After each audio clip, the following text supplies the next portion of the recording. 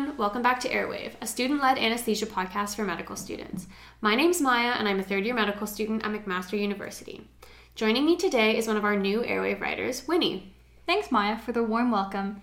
My name is Winnie, and I'm a second-year medical student at McMaster University.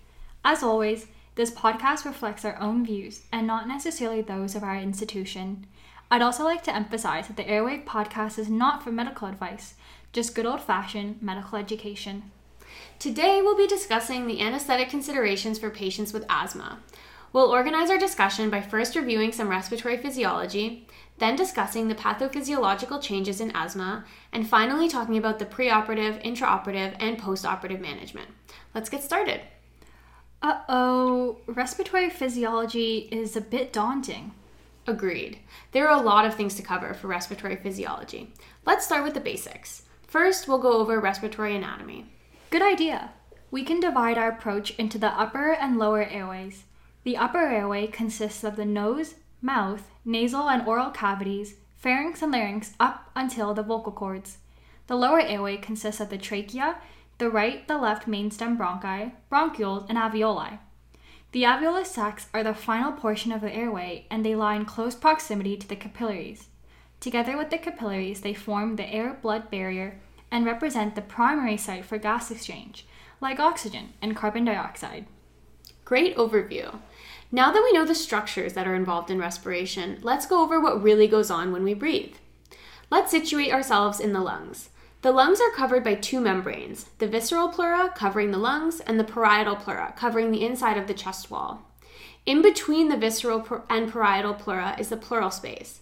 This space is filled with a fluid that forms a seal, which holds the lungs against the thoracic wall. This seal ensures that when the thoracic cavity expands or contracts, the lungs move with it. When we take a breath in, the diaphragm, which sits at the bottom of our lungs, contracts. This flattens out and expands the superior and inferior dimension of the thoracic cavity. At the same time, accessory muscles, such as the intercostal muscles, will elevate the ribs and sternum, which extend the anterior and posterior dimension of the cavity. Exactly. So overall, inspiration increases the volume in the thoracic cavity. Since we know that there's a seal between the thoracic cavity and the lungs, when the thoracic cavity expands, so will the lungs. Due to Boyle's law, when we hold the body temperature constant, pressure and volume are inversely related. So when the lung volume increases, the pressure will decrease. The external environment pressure is now greater than the pressure within the lungs. This allows air to move down this pressure gradient and into the lungs. This is what happens when we breathe spontaneously, negative pressure ventilation. In contrast to inspiration, expiration is usually a passive process. This is really important to appreciate. When exhalation is active, you may notice the use of accessory muscles, pursed lip breathing, and tripod positioning. Active exhalation reflects underlying pathology. In passive exhalation, the diaphragm and intercostal muscles return to their resting position and the thoracic cavity volume decreases. The lung tissue, due to its elasticity, has the ability to return from its previously expanded state back into the original size. With this decrease in volume, the pressure inside the lungs is now greater than the external environment, meaning that air will move out of the lungs down the pressure gradient. Remember, we mentioned earlier that when we breathe spontaneously, we use negative pressure to move air in and out of our lungs. But you can also achieve ventilation with positive pressure. This is the underlying mechanism of modern mechanical ventilators. With positive pressure ventilation, oxygen and air is actually pushed into the lungs by a mechanical ventilation device that generates a positive pressure gradient. Ventilation can be administered invasively by an endotracheal tube or non-invasively, such as with a mask. In critically ill patients, this is helpful because it decreases their work of breathing while ensuring adequate oxygenation. On that note, let's review the classification of lung diseases. There are so many diseases involving the lungs. What helps me remember lung diseases is by broadly classifying them as restrictive or obstructive. Me too. First, we have restrictive lung diseases.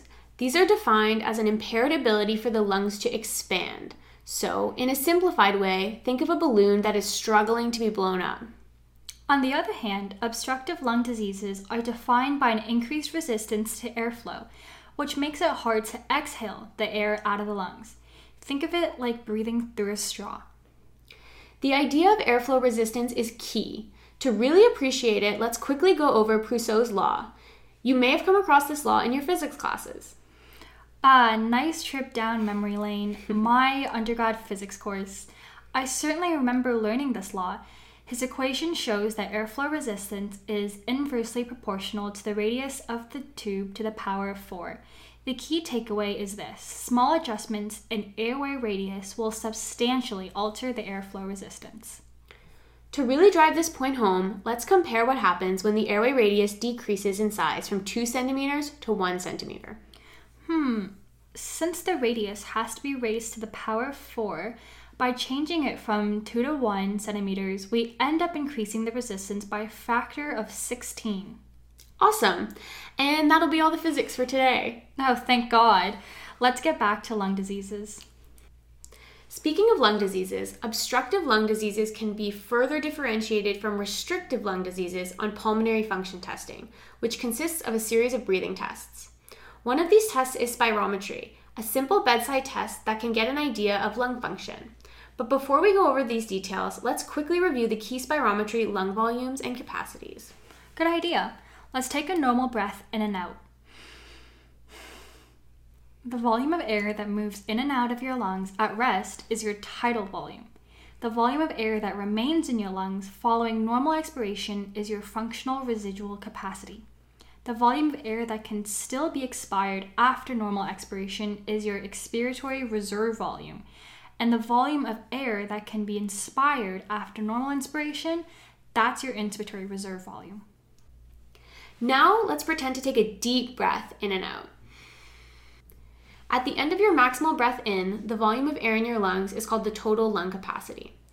The volume of air that can be expired after maximal inspiration, so from your maximal inspiration to your maximal expiration, is the vital capacity.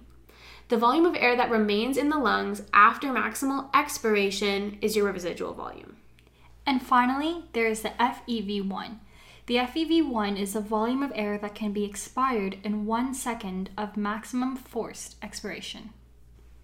These volumes and capacities can be hard to understand. It helps me to refer to a diagram. In addition to this podcast, Airwave also creates our own infographics, which include a helpful diagram of these spirometry volumes and capacities.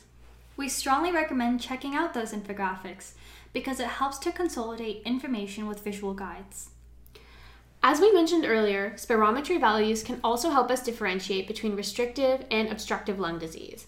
So let's review some of these spirometry characteristics of these two lung diseases. With obstructive lung diseases, because there's an impaired ability to exhale the inspired air, there will be a decreased FEV1 and a decreased or normal forced vital capacity, aka FVC. These changes taken together means that the FEV1 over FVC ratio will be decreased, typically below 0.7. On the other hand, with restrictive lung diseases, since the issue is not necessarily with the ability to expire air, the FEV1 to FVC ratio remains normal. Another spirometry change is with respect to TLC. With restrictive lung diseases, since there is an impaired ability of the lungs to expand, like that balloon that can't be inflated properly, there will be a reduced TLC. In contrast, obstructive lung diseases may increase TLC. This is because of air trapping, which may occur secondary to impaired expiration.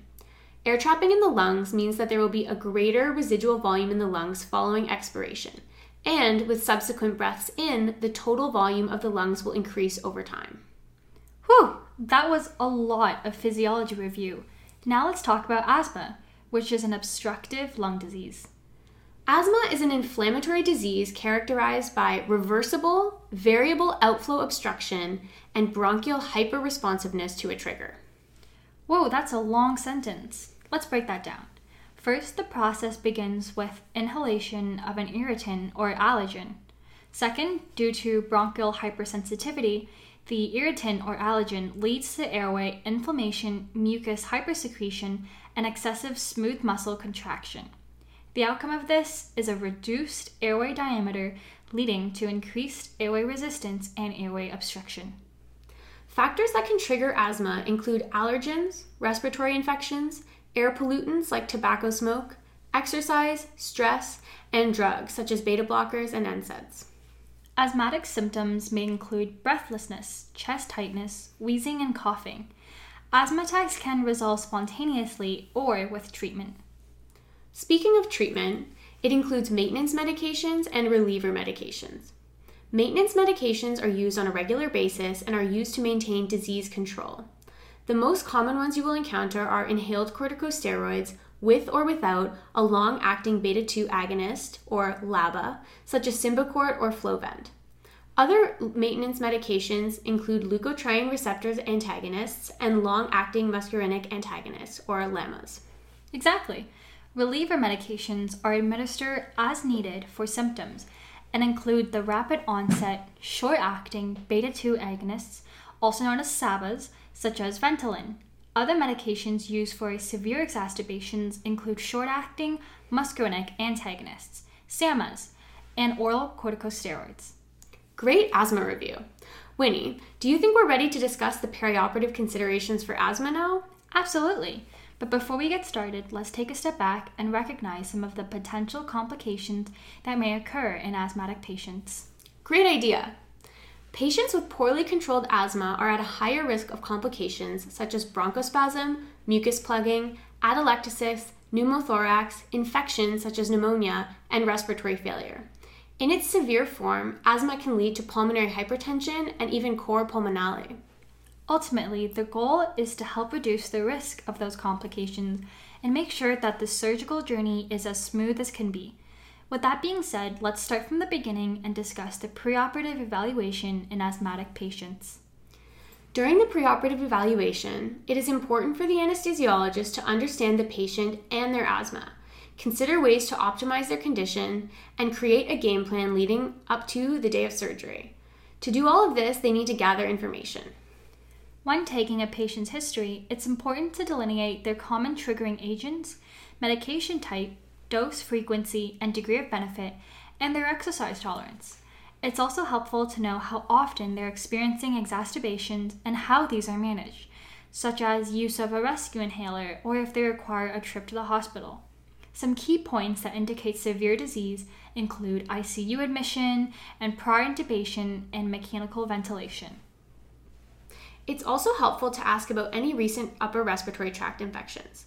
A recent upper respiratory tract infection may increase airway hypersensitivity for some time after. But that doesn't necessarily mean that there's a clean-cut answer to determine the optimal time for surgery. Making that decision is a bit more complex, and the anesthesiologist needs to weigh numerous factors, such as asthma severity, degree of control, implications of delayed surgery, and more.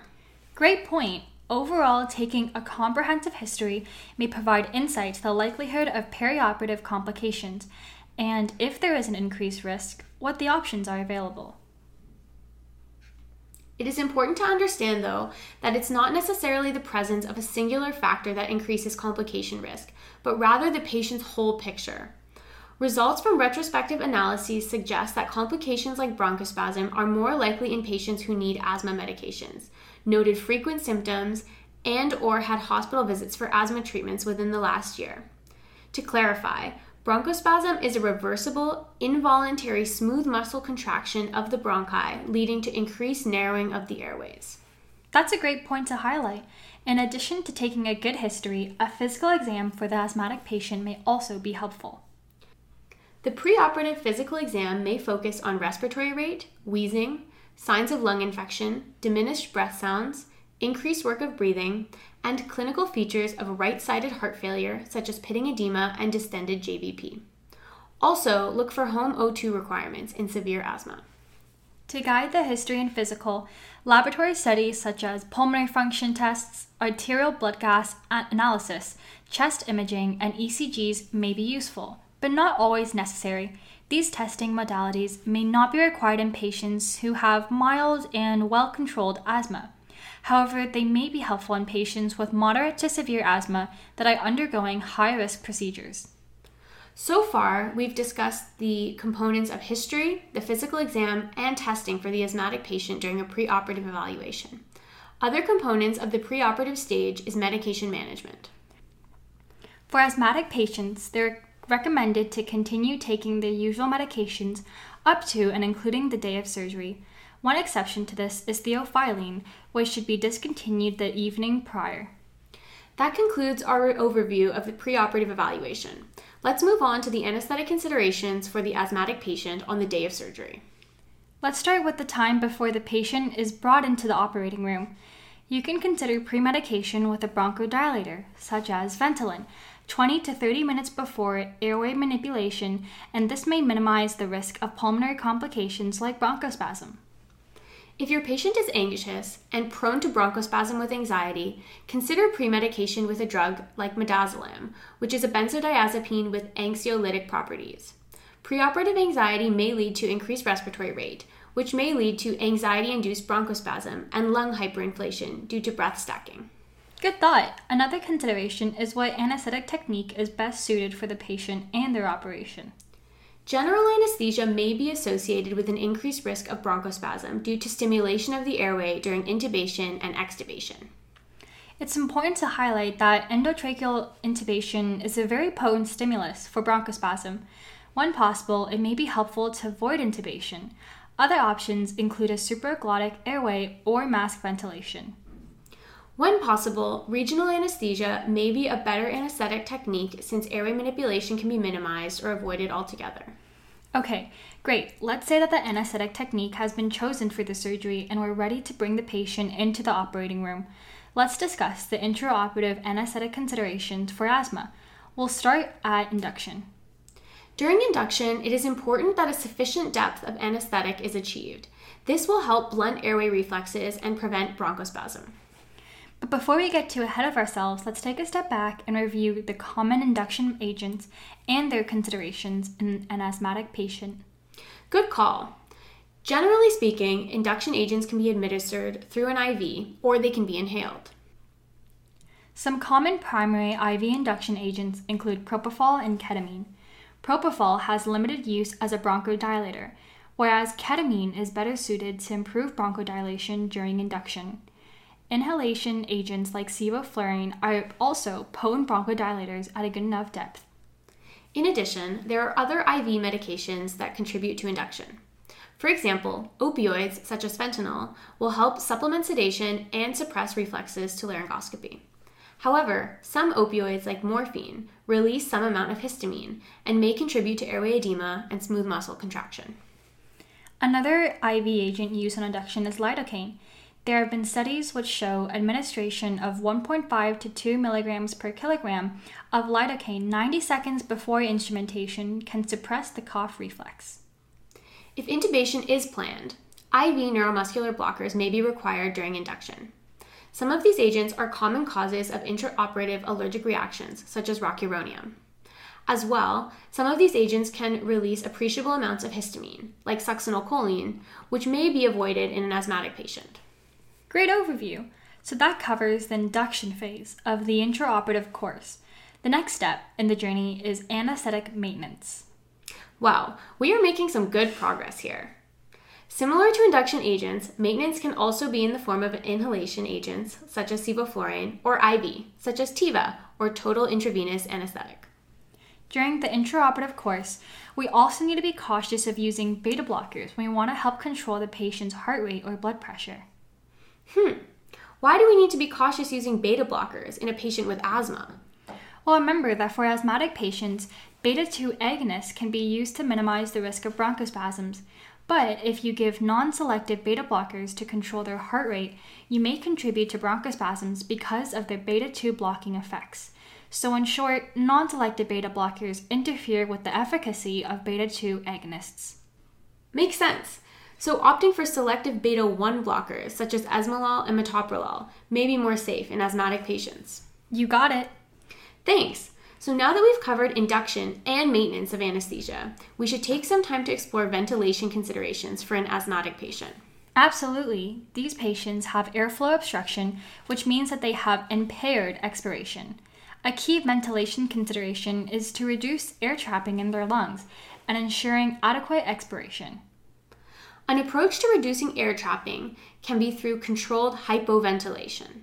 This includes maneuvers like reducing the respiratory rate and tidal volume. In addition, you may prolong the patient's expiratory time by adjusting the inspiratory and expiratory ratios. For example, from a ratio of 1 to 2 of inspiration to expiration time to a ratio of 1 to 3. Before we conclude our discussion of intraoperative considerations, let's go over an approach to intraoperative bronchospasm. We stated earlier that bronchospasm is a reversible, involuntary smooth muscle contraction in the bronchi, leading to further narrowing of the airways and obstruction of airflow. So keeping this in mind, how can bronchospasm be identified? Some signs and symptoms of bronchospasm include a shark fin-like waveform on capnography, declining O2 saturation, high peak airway pressures, and wheezing on chest auscultation.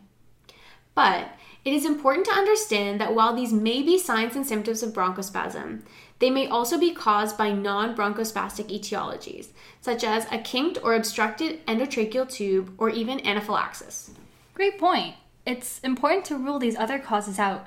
As these other causes are ruled out and bronchospasm is ruled in, it's helpful to set the fraction of inspired oxygen to 100% and deepen the anesthetic. If the patient's bronchospasm persists, administration of a rapidly acting beta-2 agonist, like Ventolin, may help. If the bronchospasm is severe and refractory to the initial management, further intervention is required. Exactly.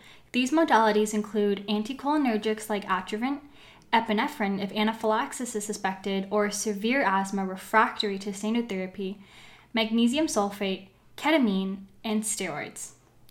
Now that we have an approach to bronchospasm, let's move on to exploring some anesthetic considerations during emergence. Bronchoconstriction may occur with reversal of neuromuscular blockade with cholinesterase inhibitors, although this is rare if an appropriate dose of an anticholinergic agent is used. It may also occur as the patient emerges from anesthesia and emerges from anesthesia with the endotracheal tube still in place. One way to try and avoid this is to perform a deep extubation. Although it can allow the patient to awaken without the irritation of the ETT, they will be emerging with an unprotected airway. Exactly. Deep extubation doesn't come without its own risks. Another option is to prophylactically administer a beta agonist through the ETT before emergence. IV lidocaine may also be administered during emergence as well. Once the patient is ready to be rolled into PACU, we can progress to post-operative management. Post-operatively, it is important to manage pain, continue asthma medications, ensure early mobilization, and continue to monitor for bronchospasm and respiratory problems. Wow, we covered quite a lot of information on this episode. Let's do a quick summary and highlight some key concepts. We started off with reviewing respiratory physiology and covered the basic structures of the airway, mechanics of breathing, Puisseau's law, and lung volumes and capacities. Then we discussed obstructive versus restrictive lung disease and how they differ on spirometry. Next, we discussed asthma and their anesthetic considerations. Preoperatively, it's important to determine the severity of the condition, optimize disease control, educate on continual use of medications, and assess the need for further medication supplementation or investigations. Next, we covered the intraoperative and postoperative anesthetic considerations. Here are some key takeaway concepts. 1. Ensure an adequate depth of anesthesia. 2. Further blunt airway responses with the use of adjuvant agents such as lidocaine and opioids like fentanyl. 3. Avoid histamine-releasing medications if possible, such as succinylcholine and morphine. We also covered anesthetic consideration as they pertain to airway management. It's important to avoid airway instrumentation such as intubation, if possible, and consider regional anesthesia instead of general anesthesia. With regards to ventilation strategies, it is crucial to ensure adequate expiration and to prevent air trapping. Some maneuvers include adjusting the inspiratory to expiratory ratio, using low tidal volumes, and a decreased respiratory rate. In the case of bronchospasm, it's important to have an approach. Some important identifying features include shark fin wave on capnogram, decreased O2 saturation, wheezing, and increased peak airway pressures. Management includes adjusting FiO2 as needed, deepening the anesthetic, and medications, such as Ventolin, Atrovent, epinephrine, and magnesium sulfate. Finally, post-operatively, it's important to resume asthma medications, ensure sufficient pain control, and observe for bronchospasm and respiratory problems. And that concludes this episode on asthma. We hope that you'll be able to apply what you've learned today to your clinical rotations. We would like to thank our content editors, Dr. Peru Panchal and Dr. Anthony Valente, and a big thanks to Dr. Cordovani and Dr. Whippy for their continued support. Also, make sure to check out our website, tweet at us on our Twitter page @Airwave Podcast, and follow us on Instagram @Airwave Podcast for any questions or suggestions. And until next time, keep working hard, stay healthy, stay safe, take some nice deep breaths, and count back from 10.